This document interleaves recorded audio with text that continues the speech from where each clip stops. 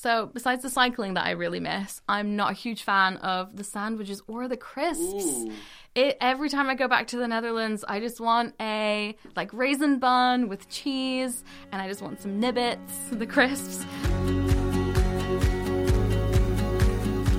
Welcome to Celebrating Connections, a short series of podcasts celebrating the amazing things happening on either side of the North Sea. My name is Nick Heath, and I'm Britain's Deputy Ambassador to the Netherlands. I'm helping to prepare a landmark state visit by King Willem-Alexander and Queen Maxima to London.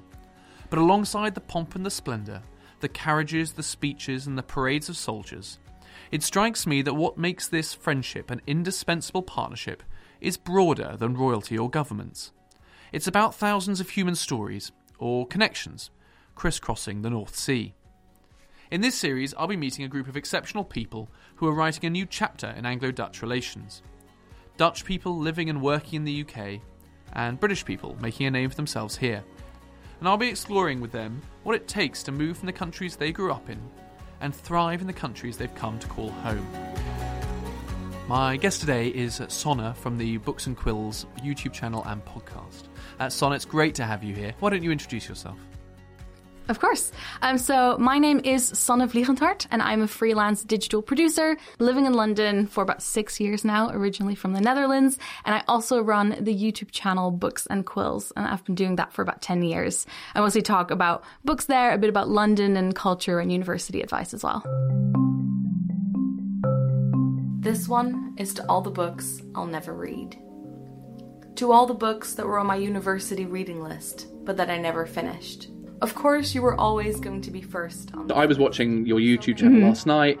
170,000 people who subscribe to that. Pretty amazing. Do you want to say a little bit about what it is that you do on a daily basis? How does that work? Of course. So I've mostly been doing it next to first my university degree and then next to a full-time job. I've only just gone freelance and doing digital production as well.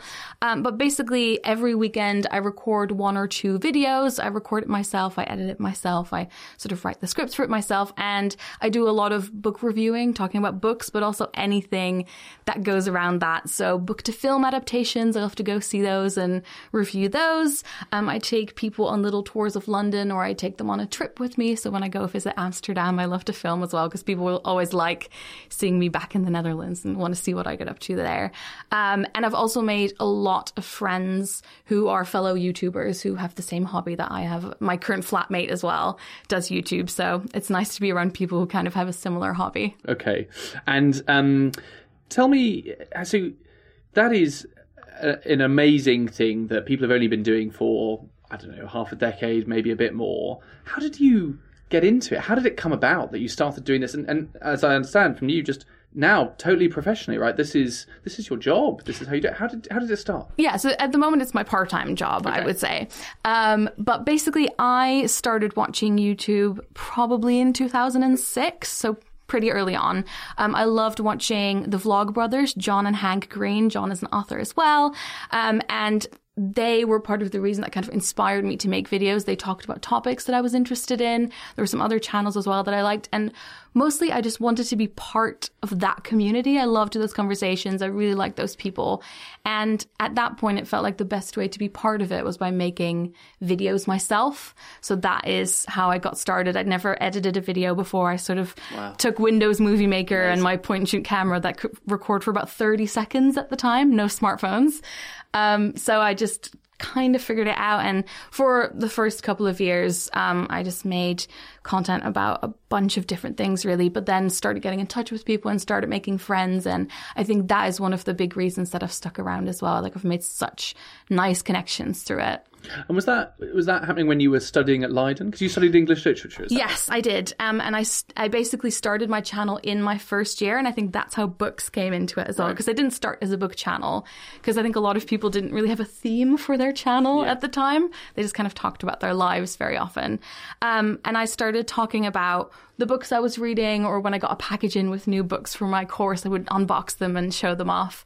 And yeah, I did feel studying as well. I did have enough time to also work on those videos and work on the channel. And I think I learned so much in my degree, but at the same time, I think I also learned so much by talking about books on the internet and watching it back and editing it. And it also really helped with my English. I really found that just sitting down and talking basically to myself, but to a camera, for like quite long periods of time, and then editing it and hearing, for example, the mistakes that I made, that really improved my English quite a lot, especially in the first couple of years. I got this one from the agency who is doing the film, so you might be able to guess what this one is. It is The Darkest Minds by Alexandra Bracken, and it is the film tie-in. This one actually has like pictures from the film in it. I heard lots about this before, and it obviously came up when I was looking for book to film adaptations. So you're doing it in your first year at university, and you're doing it almost on the books on your course. At what point do you think, crikey, people are really listening? You know, was there a moment where you thought, wow, this is resonating with people?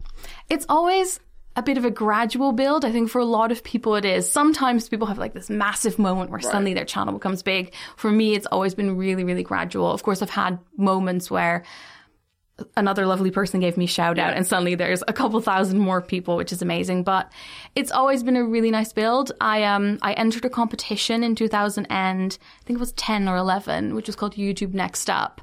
And it was the European edition, and I was actually one of the winners of that. Yeah. So I got flown out to London and did some training there, and that's when I started thinking about it a little bit more in sort of an analytical way and thinking a bit more about the strategy. But even still at that point, there wasn't really any money to be made from it. It was still very much something that you just kind of do in your spare time. It's so different from what it's like now. And then, so was it 2012 that you moved to London? I never quite remember. It's 6 years ago. So yeah, it would have been 2012. Yeah. But you moved from the States, is that right? No, so I moved from the Netherlands. Okay. I did do 3 months abroad in the States. I think maybe my third year of university. But after I graduated from my master's in Leiden and I was still living in Katwijk, I decided to move to London mostly because one of my American friends that I'd met through YouTube said she was going to study in London for 2 years. And she sort of joked saying, oh, you should come and we'll find an apartment together. And, you know, you don't have a job lined up. You're living with your parents. You're totally free to do this. And I thought about it a bit. And then she came back to me and asked again and said, well, we'll have to make a decision. And I just said yes. Wow. I just went with it. Jumped at it. Thinking back, sometimes I think I don't know how I just went ahead and did it. But in my head, I thought it is so close. And I just thought I'll try it for a year. And if it doesn't work out, I'll move back and that's fine. So those first few months, I mean, what's it like arriving in London and kind of having to create it? How did you go about it? So finding a flat was very tricky. Yes, I bet. Because it was, we found it with 3 other friends. Basically, it was the 4 of us. 2 of them American students, one of them a recent graduate from England, and me, a recent graduate from the Netherlands. So very tricky to find a flat, but we managed it. And I think the one thing that really helped me is that I already had a bit of a community built in there because I instantly started meeting other fellow YouTubers and went to someone's birthday party and met some people there. And that was really nice. And then on the other end as well, because I'd been talking about books online, I also started getting in touch with publishers. And that's how I got my first 2-week work experience placement, by talking to people and sort of getting in touch with them. And sometimes I got invited to a book launch and I'd meet some people there. And that's how I slowly but surely over the next couple of months started getting to know people in the publishing industry and ended up with a job there. I do have to say that I did a lot of applying to jobs and a lot of not hearing back and getting quite demotivated in the beginning. It was quite tough. But because in my head, I'd said, I'm going to do this for a year and see how it goes. I always thought, it is fine if it doesn't work out. I'm having a great time living in this city. I was going to the museums all the time and walking around. I saw so much of the city in those first couple of months because I didn't have a job yet. How big a transition did you find it as a Dutch person coming across the UK? Was the language challenging, or did you find other things that were different? The thing I always find the hardest, and sometimes still find the hardest, I never know what shop to go to for a certain item. So I'll say, oh, if only there was a Hema around the corner, I know I'd be able to get this and that. Yeah. And I still have to ask my English friends, like, oh, if I were looking for this specific item, where would I go? That happens quite a lot, I think, especially in London, because sometimes those bigger sort of homeware shops and things like that are further out. For me, the adjustment was because I came from such quite a small town in the Netherlands and then moved to a massive town. Right. It was both that plus moving to a different country. So I find it hard to figure out which differences were because of small town to massive city and which ones were because of the cultural difference. And if you're you're right, because you're moving country, size of city, you're starting a new career, there's trying not a lot. Trying to live on my own as well, not living with my parents anymore, not being a student anymore. Yeah, so there were lots of things to figure out. So YouTube is almost the constant there, right? It's exactly. Yeah, and I kept doing that throughout that year when I didn't have a job and I was finding it quite hard. I consistently kept doing YouTube, and that was one of the things that got me loads of opportunities as well. So it was nice to hold on to that. And if you're able, I guess, to use the YouTube recognition to help you with getting into publishing houses as well, which is what you're trying to do, that's like a really nice combination, I guess. And it's the thing that became my expertise that I didn't realize was an expertise, because when I did my first internship, I thought, being able to edit videos, shoot videos, do social media, know what the right tone of voice is, how to engage an audience, that's actually a skill. And I didn't realize it was until I started interning.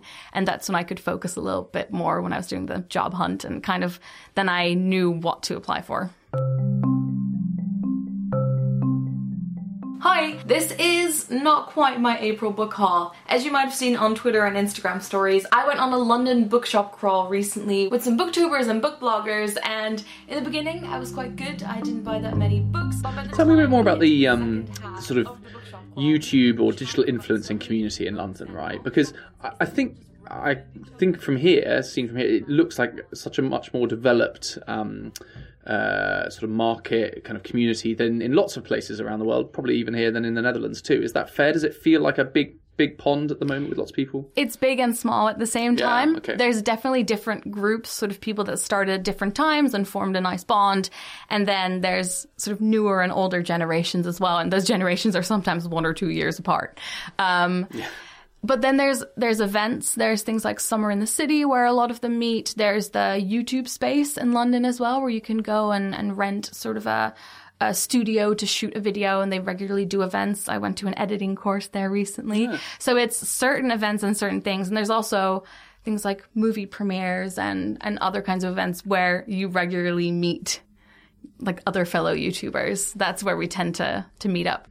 And the sort of the model of like how it works and how people can turn it into a bit of a job as well, that must be developing all the time. People are sort of doing new things and creating new ways of building an audience. Definitely. Does it feel like quite a dynamic sort of place to be working? It really depends on what you want from it. I think a lot of people are so happy to do it as a hobby and then use the skills that they've learned from doing YouTube and then apply that to a full-time job somewhere else or a freelance job somewhere else. And other people prefer to have it as their full-time job, which then includes sponsorships and doing presenting and lots of different kinds of opportunities. So it really depends on what people prefer to do in their kind of day-to-day life. That must be really interesting though, actually, because your authority to your audience, your credibility to your audience is really key, right? Yeah, it is. They want to know what you think. And at the same time, if you do want to find a way of making it into a job as well as a hobby, then you need to find a way of getting someone to pay you to do it.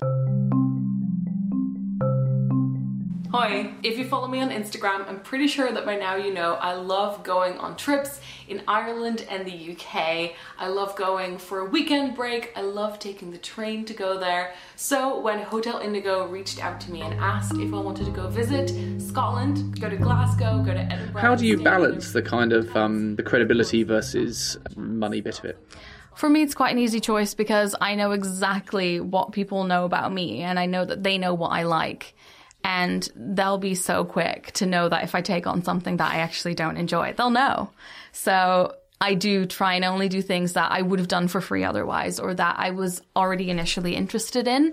That's one of the reasons that I've also kept a full-time job for most of the time that I've done YouTube. And now that I'm also doing other freelancing on the side, I do find it quite hard. And I think it can be hard for people to figure out who they want to work with and how they want to manage that because it can be quite unpredictable, really. Like there's months where it goes really well and then there's months where there's nothing.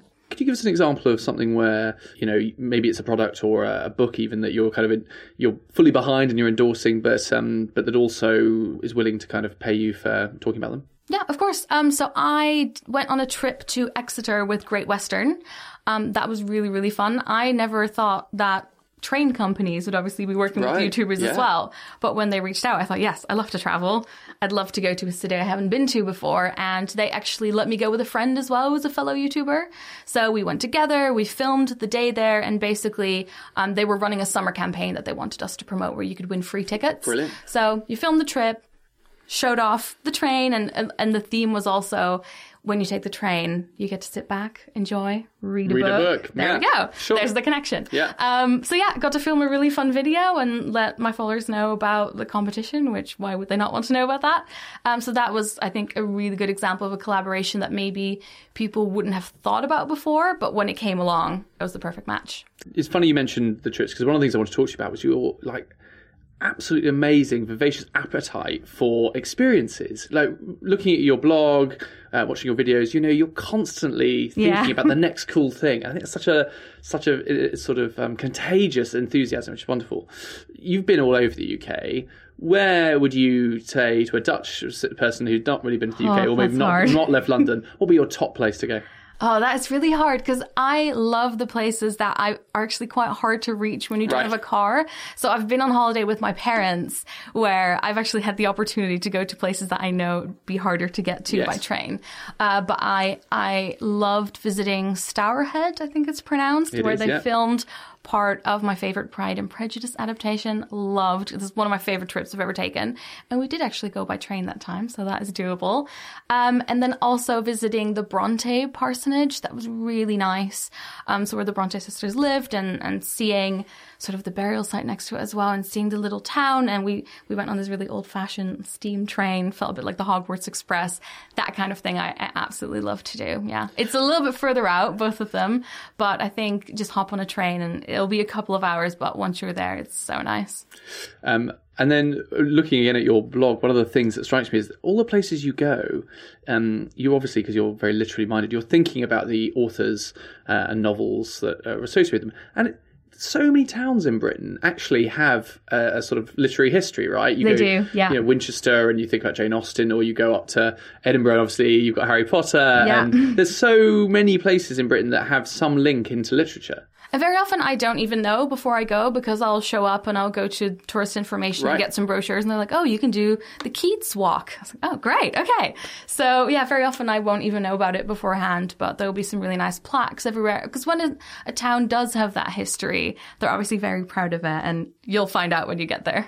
And one of the things that you talk about on your YouTube channel is about your experiences before you're 30, which is coming up, I guess, next year. Very soon. I feel like this video should be called Expectations versus Reality. If you've been watching my channel since 2011, you might remember how I made a video called 30 Before 30. I made a list with lots of things I wanted to do before I turned 30. At that point, I was 22. Lots of those are kind of almost academic things, learning lists of presidents and stuff. But some of it is kind of going places and seeing things and reading books. What's kind of next on your list? What's the other thing that you're going to be thinking about next?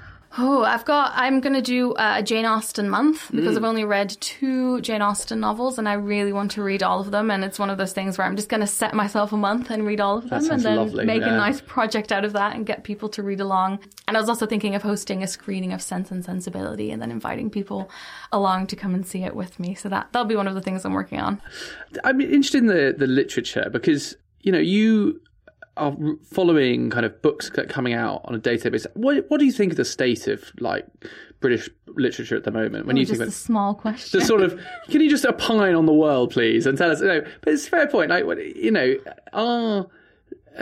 the kind of the themes that people are picking up in modern British literature? Do you think they reflect people's sort of lived reality, or does it feel quite? I think there's actually a lot of work to be done within publishing and within literature about having more representation of different experiences and different people. And I think that's really important. And that's such a conversation that's happening in publishing as well that I do think is going to need a couple more years to get to a point where I think there's a lot more progress. But I think one of the things that interests me as well is people reading. So not necessarily how is literature doing, but how are the readers doing? Are they getting things that they're interested in, that they connect with? Are young people still reading? Are they being discouraged from reading by what they have to read in school? And, libraries shutting down, those are the things that I think I'm most passionate about.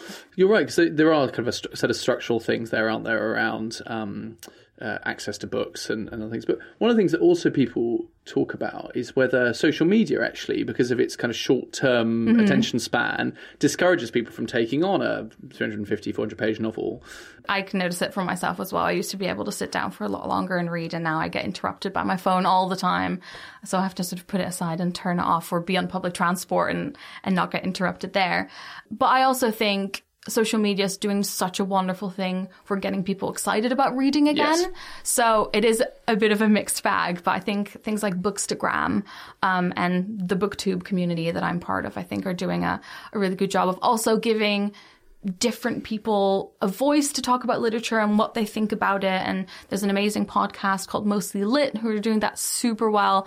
So it's a mix. Yeah. Definitely. People are busy and they feel like they don't have time to read, but at the same time, there's so much amazing content out there about books. And the best comments I can get is someone saying, I haven't read for years, but this made me want to pick up a book again.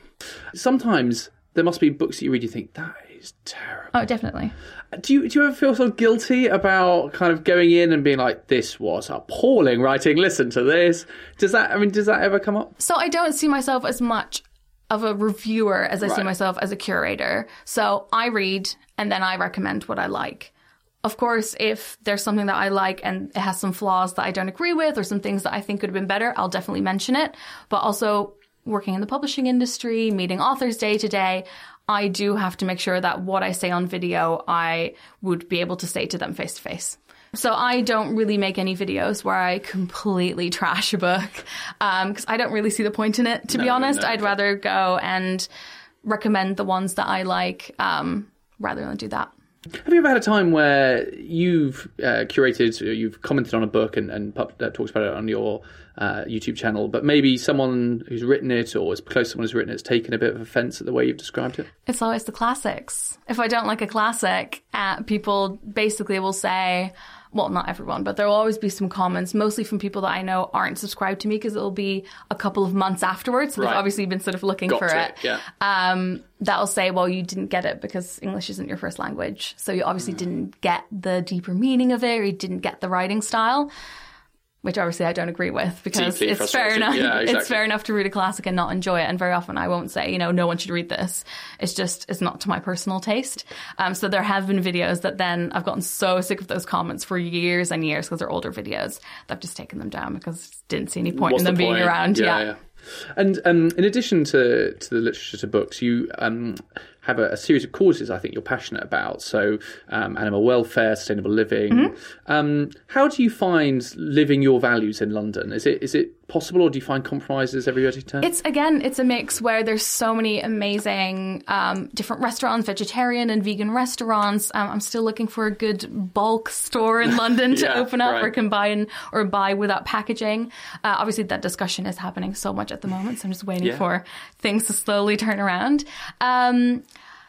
I do think that I don't know if there's a massive difference between the Netherlands and England with plastic packaging and things like that, and going to your local small supermarket where everything is packaged in plastic. Now I actually live closer to a bigger supermarket where I'm able to get fruit and vegetables without plastic. So that is nice. But I think in general, I wish I could cycle in London. Personally, I haven't done it yet. I'm cycled my whole life in the Netherlands, but I simply can't get myself to do it in London. I did it once on Christmas Day because it was quiet. So empty, yeah. I cycled all the way through central London and that was amazing. But yeah, that's something that I really, really miss and that I'd be able to do. But other than that, I think there are some really great opportunities. I do think sometimes that the Netherlands might be ahead. Yeah, sure. Because coming here and seeing lots of shops with sustainable and ethical clothing and that kind of thing, I was really surprised seeing so much of it. And more maybe than I've been able to find in London, really. And if you were going to give some advice to someone who was moving from the Netherlands to the UK, wanted to do something in the same sort of space, if you were giving advice to yourself 6 years ago, what advice would you give? I think it would be a mix. So obviously it's work on your passion projects, have something going on the side that keeps you going, and as well that will help you stand out on your CV if you are applying for jobs. And then also try and make some contacts in that country before you get there. You know, the internet is a great thing. So trying to find some people that are maybe trying to work in a similar sector or, you know, on a forum somewhere. I found that so helpful moving to a country and already knowing some people. That was really, really nice.